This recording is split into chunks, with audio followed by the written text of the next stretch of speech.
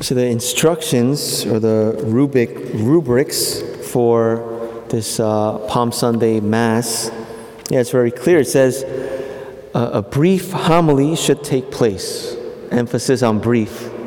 And also a period of silence may also be observed. So that's the plan. After a brief homily, we'll observe a brief period of silence, maybe 1 minute. I don't know when the last time is when we intentionally, like during Mass, took time, like quiet, silence, and allowed God to speak to us personally. But I invite you at this Mass, Palm Sunday, to allow God to speak to you, His personal word to you. What is His will for you? Actually, that's the theme of this homily, which is derived. It's actually quite clear when you look at all the readings. Obedience to the Father's will. We could even say that it's loving obedience that's the driving force behind Jesus' entry into Jerusalem, right? Because Jesus, He's all-knowing.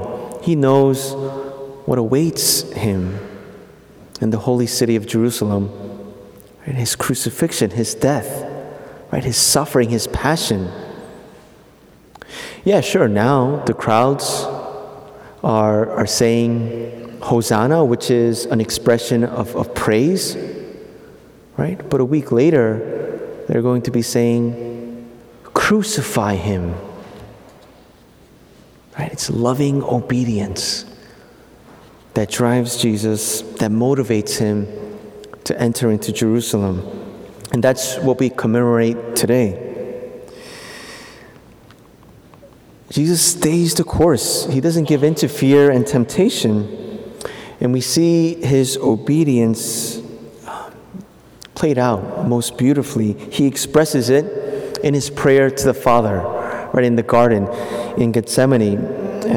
For the gospel, we did the shorter version, but the longer version, before, He prays, Abba, Father, if it is possible, let this cup pass from me. Yet not as I will, but your will be done. And also from our second reading, St. Paul, he says that Christ, he expresses powerfully Christ's great act of obedience, that He humbled Himself, becoming obedient to the point of death on a cross. So that's the big question for us entering into Holy Week. What does it take for us disciples to be obedient to God's will? Actually, that could be the question of our entire lives. How can we be obedient to God's will, right? What He wants for us. Well, for one, we need to be open, right? And in our first reading, the prophet Isaiah tells us this. It says, He opens my ear that I may hear. We need to be open to hear what it is that God wills for us, right? Because how can we do it without knowing what it is? I would say on a basic level, and this is the basic rule in the moral life, is that God wills us to be good, to do good, and to avoid evil. Sounds simple, but we know how difficult that could be. So He gives us a basic roadmap, right? Basic guidelines to follow in. He gives us that in the Ten Commandments. And then Jesus takes it a step further, right? Sermon on the Mount, He gives us the Beatitudes so that we can be blessed, so that we can be truly happy. And then in addition to that, the church gives us the works of mercy, right? The corporal and spiritual works of mercy.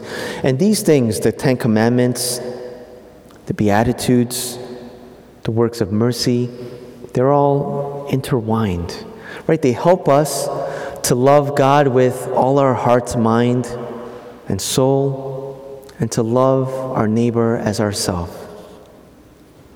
What else does it take? It takes humility, open obedience to God's will. It requires humility. And Jesus himself, the teacher, the divine teacher, he teaches us that through the emptying of himself, right? He takes on our lowly flesh, and he teaches his disciples like what it means to be humble, to lower yourself, to serve others, right? Think about the washing of the feet, right, at the Last Supper. Right, he did something that at that time not even a slave would do. Right, it was thought of something so low, and yet he gets on his knees and he washes the disciples' feet.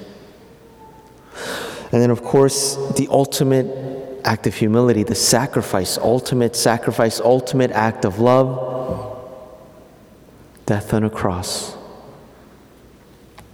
Dear friends, as we enter into this great and holy week, let's ask for the grace to follow Christ's example of humble obedience to the Father's will.